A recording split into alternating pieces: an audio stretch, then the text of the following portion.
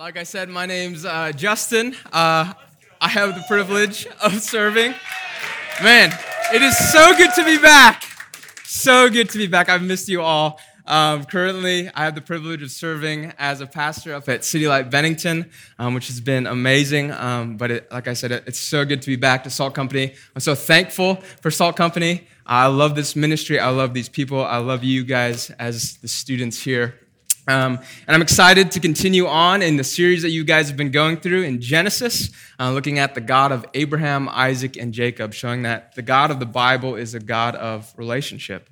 He's personal, he's near, he is actually accessible. And we see this through the first really covenant that God is going to make with a pretty messed up dude, with a pretty messed up family. His name's Abraham. You guys have traced this through Father Abraham.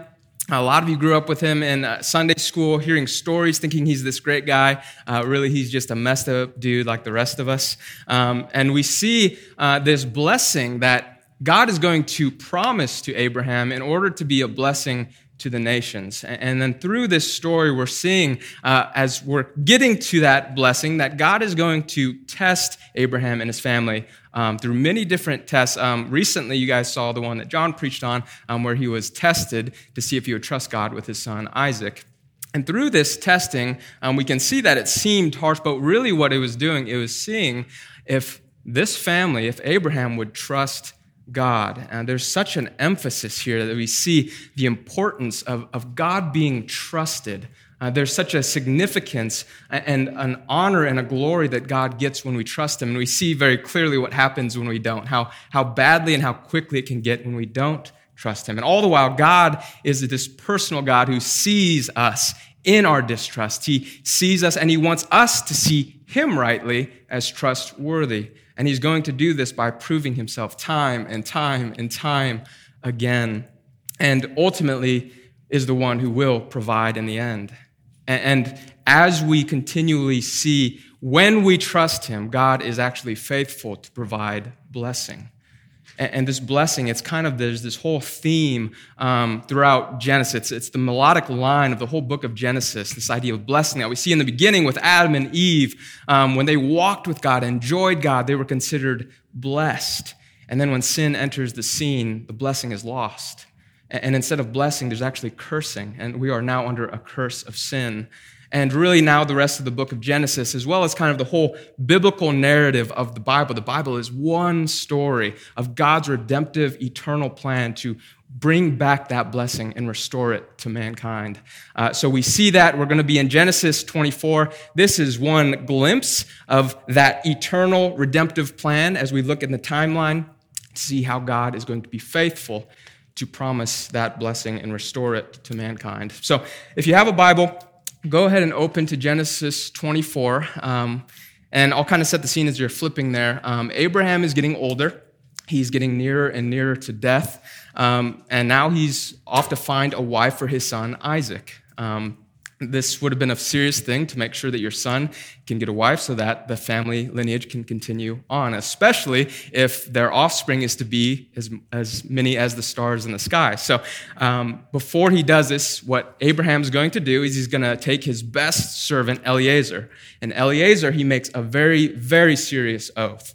And this oath, he starts by saying, Eliezer, I'm going to send you to get a wife for my son Isaac.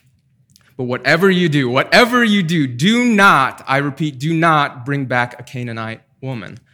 And the significance of this, a little context, God had actually commanded directly that the Hebrew people, his people, would not intermarry with the Canaanites. The Canaanites would have been seen as a pagan people to the core, an unholy people, and if a Hebrew would intermarry with a Canaanite, it would have been seen as, first of all, disobedient to God's direct command, but it also would have shown that they are unholy. And God wants to be seen as holy through a holy people. So he makes this very important oath with Eliezer, and Eliezer is then sent off. So we pick up in verse 10. So Genesis 24:10. Then the servant Eliezer took 10 of his master's camels and departed, taking all sorts of choice gifts from his master, and he arose and went to Mesopotamia to the city of Nahor. And he made the camels kneel down outside the city by the well of water at the time of evening, the time when women would go out to draw water.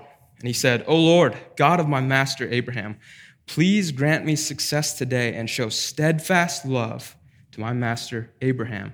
Behold, I am standing by the spring of water, and the daughters of the men of the city are coming out to draw water. Let the young woman to whom I shall say, please let down your jar that I may drink, and who shall say, drink, and I will water your camels. And let her be the one whom you have appointed for your servant Isaac. By this I shall know that you have shown steadfast love to my master. So we see Eliezer.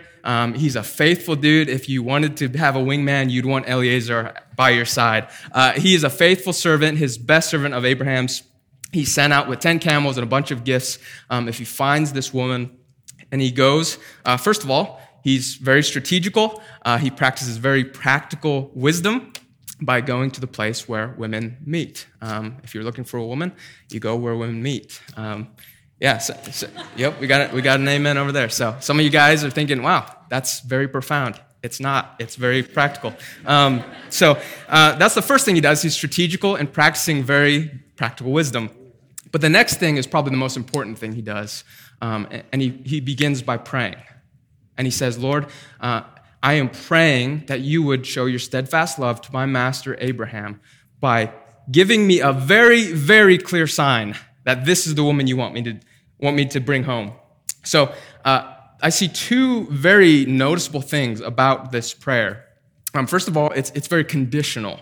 If we look at the first thing that's interesting is he really kind of stacks the deck against himself to the point of stacking the deck is to really show this is going to be overtly clear, that there is absolutely no mistaking that this is the one.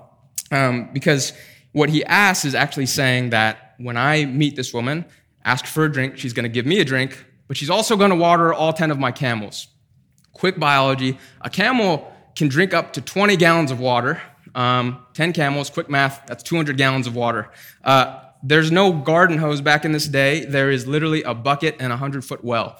So this woman is going to have to be an insane CrossFitter who is going to do at least an hour's worth of hard labor in the desert, no less. So there's really this conditional prayer, which again, I would not necessarily disciple or recommend that any of you pray this way. But in this context, in this story, it's appropriate, fitting.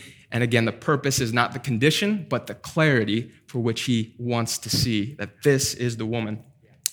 Second thing we notice is kind of interesting about this prayer is notice what he actually prays for. If we look at verse 12 and 14, at the beginning he says, please grant me success today and show, don't miss this, steadfast love to my master Abraham. And then notice how he begins to close the prayer, verse 14. By this I shall know that you have shown, again, steadfast love to my master. So maybe a subtle detail will play very largely, though, in this story. So steadfast love is what he's actually praying for in the provision of a wife. And as we read on, verse 15, continue the story. Before he had finished speaking, behold, Rebekah, who was born to Bethuel, the son of Milcah, the wife of Nahor, Abraham's brother, came out with water, a water jar on her shoulder. The young woman was very attractive in appearance, a maiden whom no man had known. She went down to the spring and filled her jar and came up. Then the servant ran to meet her and said, please, give me a little water to drink from your jar. She said, drink, my lord. And she quickly let down her jar upon her hand and gave him a drink. Then she had finished giving him a drink, and she said, I will draw water for your camels also, until they have finished drinking. So she quickly emptied her jar into the trough and ran again to the well to draw water, and she drew for all his camels. The man gazed at her in silence to learn whether the Lord had prospered his journey or not. So before Eliezer even can finish the prayer, God wastes no time. Rebekah jumps on the scene. He asks for a drink of water. She does everything he just prayed for in his conditional prayer. Again, not emphasis on condition, but for the clarity, and that she plays it out just as he prayed. And we find out that she's a distant relative of Abraham, which is significant because it shows she's not a Canaanite. She's actually a Hebrew, which would have been a noble birth in that time and considered a suitable wife for Isaac. So we're seeing some good flags here, some green flags so far. With that, Eleazar then responds with giving her a bunch of gifts. He gives her jewelry and asks, "Can I spend the night at your father's house?" Which she responds, "Yes, there's plenty of room for you and your camels." So, but we look at Eleazar's response, and this is the response that we really want to key into.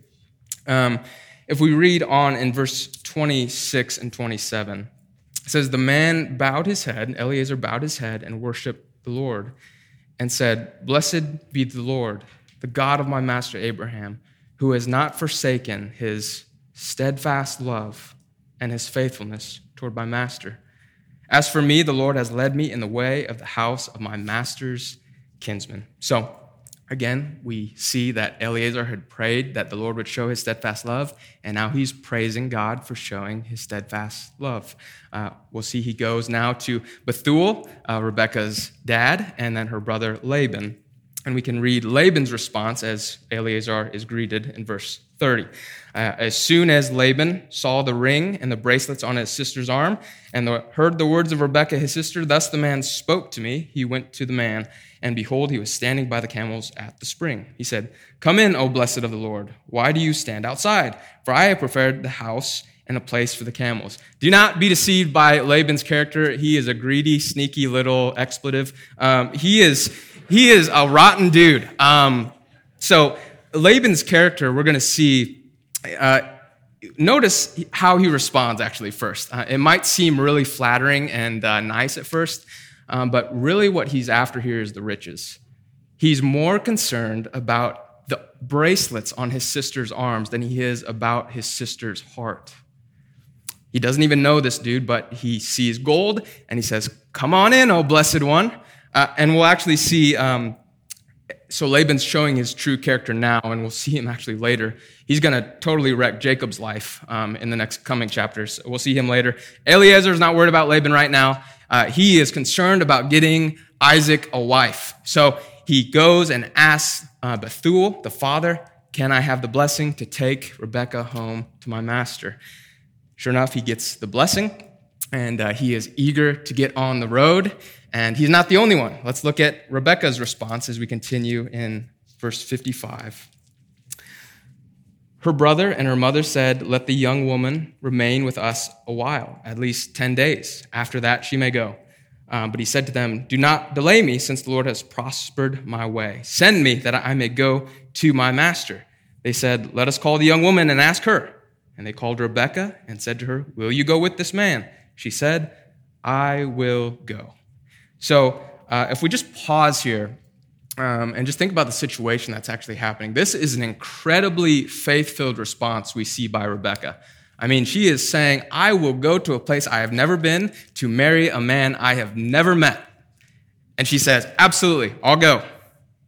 And imagine the faith that would take. And now I kind of wonder, I can't help but think what that conversation, as Eleazar and the 10 camels and Rebekah go back to the master, and what must that conversation look like? I mean, I'm sure she was eager, she was giddy. She probably asked, "What's he like? What does he look like? What does he think is funny? What does he enjoy doing on the weekend?" I'm sure all those type of questions, this eagerness to go back and meet his master. And she's not the only eager one. We'll see that Isaac is very eager as well, as we look at his response in verse 62. So now Isaac had returned from Beer-Halal-Roi and was dwelling in the Negeb. And Isaac went out to meditate in the field toward evening. And he lifted up his eyes and saw, and behold, there were camels coming. So it's interesting because this is actually the first appearance we see of Isaac ever since what John preached of last week of Mount Moriah. So he was 12 years old in that story. He's older now, and this is the first appearance we've seen of him. It's interesting because Isaac is probably the most normal of Abraham, Isaac, and Jacob, and yet we see him really the least, and that's purposeful, and we'll see that later. But sure enough, as he's out in the field, what do we find him doing? He's praying. He's in the field praying, meditating with God, and seeing how God is going to provide. And as he's doing that, guess who comes on the scene? Read on in 64. it says, "And Rebekah lifted up her eyes, and when she saw Isaac, she dismounted from the camel and said to the servant, 'Who is that man walking in the field to meet us?' The servant said, 'It is my master.' So she took her veil and covered herself. And the servant told Isaac all the things that he had done. Then Isaac brought her into the tent of Sarah, his mother, and took Rebekah, and she became his wife, and he loved her. So Isaac was comforted after his mother's death." So what we see here is really just a beautiful and cheesy Hallmark moment. It's picture perfect. This dude's off praying in a field, and on the horizon, we have Rebekah riding in the sunset on a camel. It kind of really just a perfect Christian Hallmark movie. But it really is this lovely love story. Maybe the first good and actually delightful story that we've seen within this really messed up family. She gets off the camel. She says, "Who is that man?" Eliezer says, "It is my master." That's Isaac. And she veils herself, which is significant because culturally, all that would have meant is that she is saying, "I honor and respect him in submission because of love for him." And they get married, and it ends by saying he loved her. And it really is just this beautiful love story. And we see, though, notice that it is a love story in the sense between Isaac and Rebekah, but also we tie in that theme that we talked about before with Eliezer praying that God would show his steadfast love. And now with this story ending in the love between Isaac and Rebekah, we are also seeing that God has shown his steadfast love for both of them, for this family that God has promised blessing. So it is a deep love story between Isaac and Rebekah, but deeper than that, it is a story of how God loves his people. And we can look at this, really all the similarities. We're going to put these up here. But it's an interesting story, as lovely, again, as it is as a love story by itself. But notice how many parallels there will actually be. We're going to see actually that each person of the Trinity is actually shown and represented in the story. And then we as believers are represented in the story as well. We can look at God the Father represented by Abraham, this father who is looking to get his son a bride. We can look at God the Son, Jesus, represented by Isaac in this story as a man who is going to have his bride. And then we can look at God the Spirit in Eliezer, whose name literally translates helper, which, if you know the scripture that says that the Holy Spirit is called the helper. So we see the Trinity represented in this story, but we also see us believers represented as the church, as the bride in Rebekah. And if we dive into that even deeper, we can look at the comparisons between Isaac and Jesus. And these two sons, both sons of promise before their coming. We see both were sons who finally appeared at an appointed time. Like we said, we hadn't seen Isaac for so long, but his appointed time was when he was going to receive his bride. We see that both sons were conceived and born miraculously. We see that both were given special names even before their births. We see both sons were offered up in sacrifice by their fathers. We see that both sons were resurrected back from the grave in the sense that Isaac was considered as good as dead in his sacrifice, but was spared, and yet Jesus wasn't. We see that both sons were heads of a people who would then be a blessing to all people. We would see both our sons who prepared a place for their brides. We see both were sons who had a ministry of prayer while they waited for their brides. And if we look at Rebekah and the church, that's us as believers. We can see that both were chosen for marriage before they even knew it. We see that both were necessary for the accomplishment of God's eternal purpose. We see that both were destined to share in the glory of the Son. We see that both learn of the Son through a representative. We see that both must leave everything they have with joy in order to be with the Son. And that we see that both end up loved and cared for by the Son. We see this beautiful love story that goes way deeper than just two figures in history. we see that this is an eternal love story that has always been and always will be between Jesus and his bride. That the God of the universe is a God of relationship, and he is a God of love. And all of this, we see the blessing at its core. The blessing is not a wife, a spouse of any kind, a friend, a job, health, wealth, prosperity. That is not the blessed life that we're talking about. The blessing, remember, that we lost in the garden was enjoying God in his presence. And we have to know that how God blesses us, most clearly shown, is through his steadfast love. And here's why, because I really want to tie this connection. 1 John 4:8, we'll put this up on the screen. Maybe you've heard this verse. It says, anyone who does not love does not know God, because God is love. So when God blesses us by promising and showing us his steadfast love, what he's actually doing is he's blessing us and promising us with himself. He is love. Which, on the other hand, means if you reject such a love, you are rejecting God himself.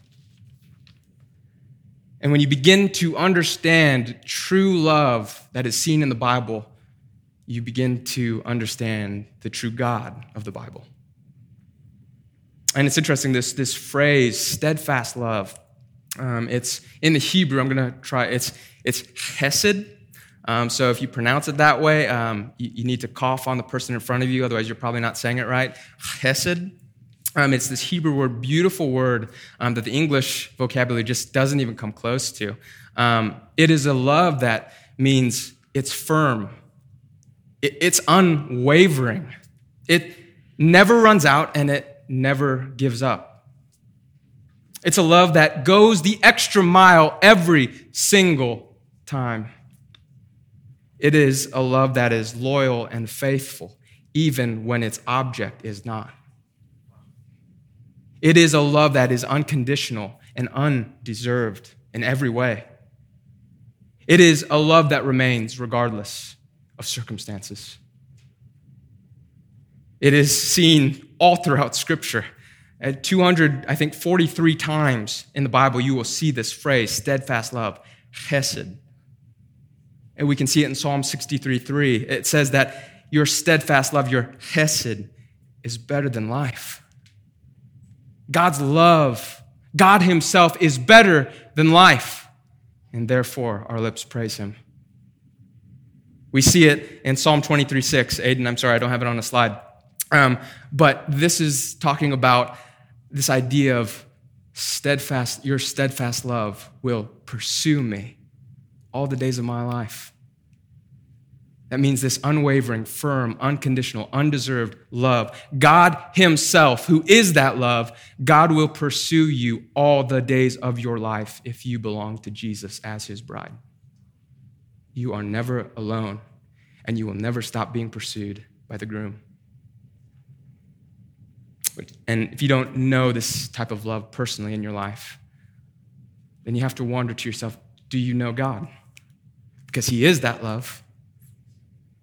And again, if you reject this kind of love, you reject God. And I want to be clear that God isn't some just weak, flimsy guy who kind of gives fluffy love, and he just kind of looks over sin and, I forgive you because God is love. God is love. God is love. I can live how I want. That is not the love that we see here. In fact, the steadfast love does the complete opposite. It so radically penetrates and pierces through our sinful hearts that it actually leads us to repentance. It actually turned us away from sin because it is so great, it is so grand, it is so lovely. It makes us hate sin all the more when we understand how we could have sinned against such a love. It's a love that fills our heart with warmth in the deadness of our cold, sinful hearts.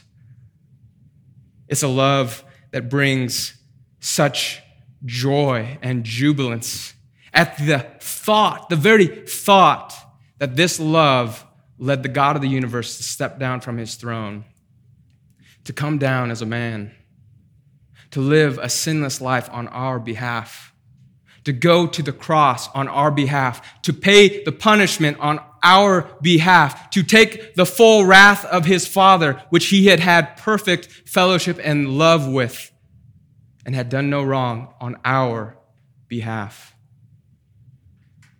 And yet 3 days later, he would rise from the grave on our behalf to defeat sin, Satan, and death, to remove the barriers that were stopping us from experiencing the steadfast love and the blessing that we had lost from sin.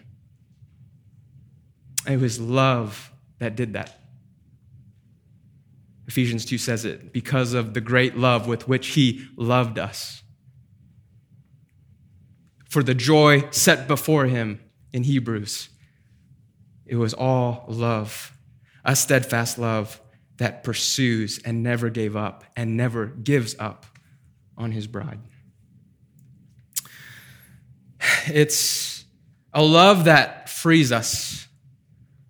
And in this way, there's a lot of times where I can really rest my hope on how much I feel like I love God.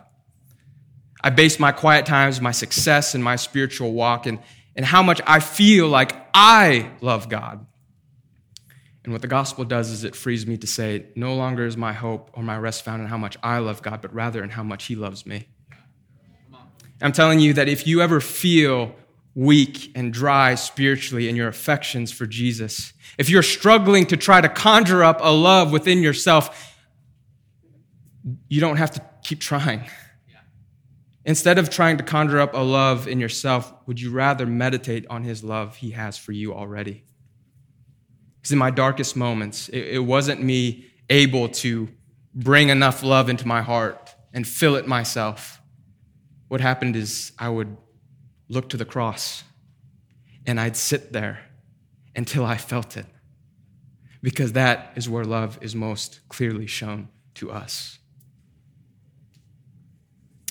And that means when loneliness falls, it means when you're scared, you see you're stepping out into the real world, not knowing where you'll get plugged in, where you'll find friends, where you'll find the community that you have here at Salt Company. That means when the friend lets you down. That means when the relationship crumbles. That means when the loved one dies, when the diagnosis comes. That means when the job falls and the finances fail. That means when the pain and hurt is so real that you think no one in the world could experience or know what I am going through right now. When everyone leaves and when everyone fails, Jesus shows up. And Jesus stays. And Jesus wraps us in the everlasting arms of his love that always pursues us to the day we die and enter into the eternal love that we will experience in complete fullness of joy forever. I can't tell you how many times Jesus has met me in those spaces. How many times when the enemy was telling me, Justin, a real Christian wouldn't struggle with that sin anymore. Justin, you're not enough in this way. You're failing your people at City Light Bennington. You could do more. You could be a better brother. You could be a better son. All of these things coming into my head, and I'm not met with condemnation from Jesus, but rather I'm met with grace and love. And it leads me in his kindness to repentance and to stop trying so hard and rather to surrender it to him.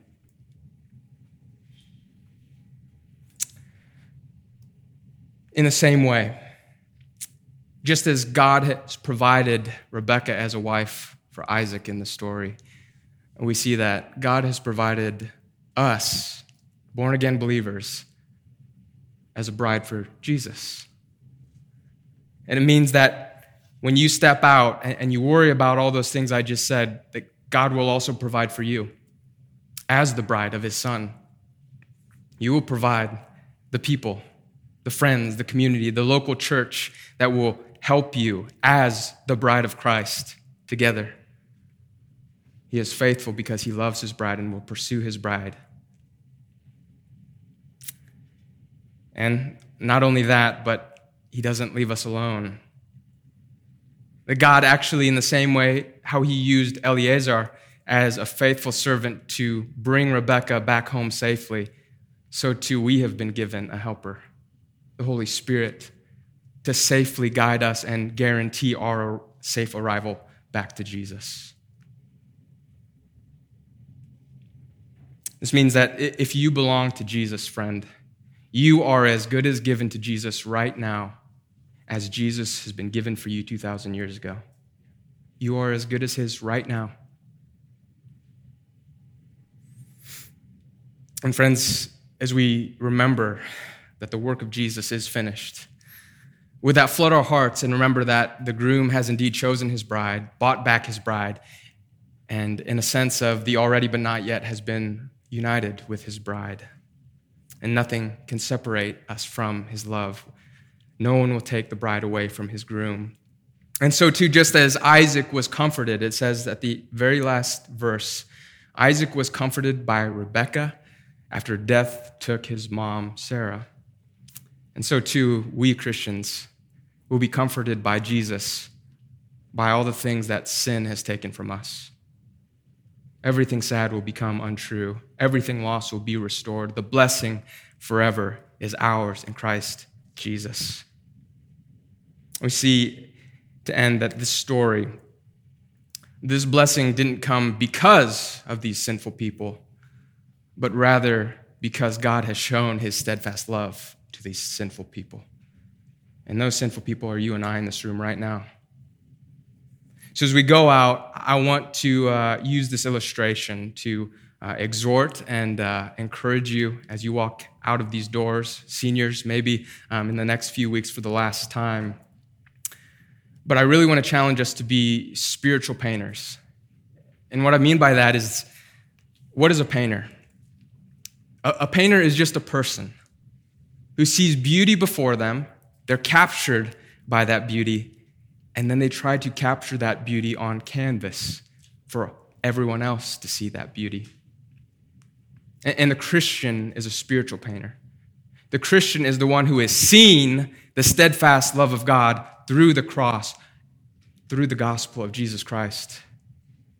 And as we are captured by the beauty of Jesus and his steadfast love, we then in turn try to capture that steadfast love and that beauty on the canvas of our lives. And in the ways that we go out, the ways that we treat our coworkers, the way that we treat our friends and family members and the complete strangers we come across. The friends, I exhort you to be the spiritual painter, to paint the very steadfast love that has been painted to you with blood. Let's pray. Oh, Father, I thank you that you are love. You are not just loving, but you are the very love that you show us, the full embodiment of love. You cannot help but be anything else. And we thank you that that steadfast love that you are pursues us. It pursued us 2,000 years ago when we wanted nothing to do with you. We had no love in our hearts. In fact, we were enemies. We hated you. And yet, love breaks through every time. When it's your love, when it's true love, it breaks the sinner's heart. It makes us hate sin all the more. And it makes us fall even deeper in love with you. So I pray tonight that that would be true of these students, that Spirit of God, you would be their Eliezer to encourage them, guide them, remind them that they have a helper who guarantees the safe arrival back home to the groom. Jesus, I thank you that you are the faithful groom who at great personal cost to yourself paid everything to have your bride back. And Father, I pray that as they're sent out, that they would be the spiritual painters who have seen this steadfast love and will therefore go out and paint this steadfast love to a dying world. In Jesus' name, amen.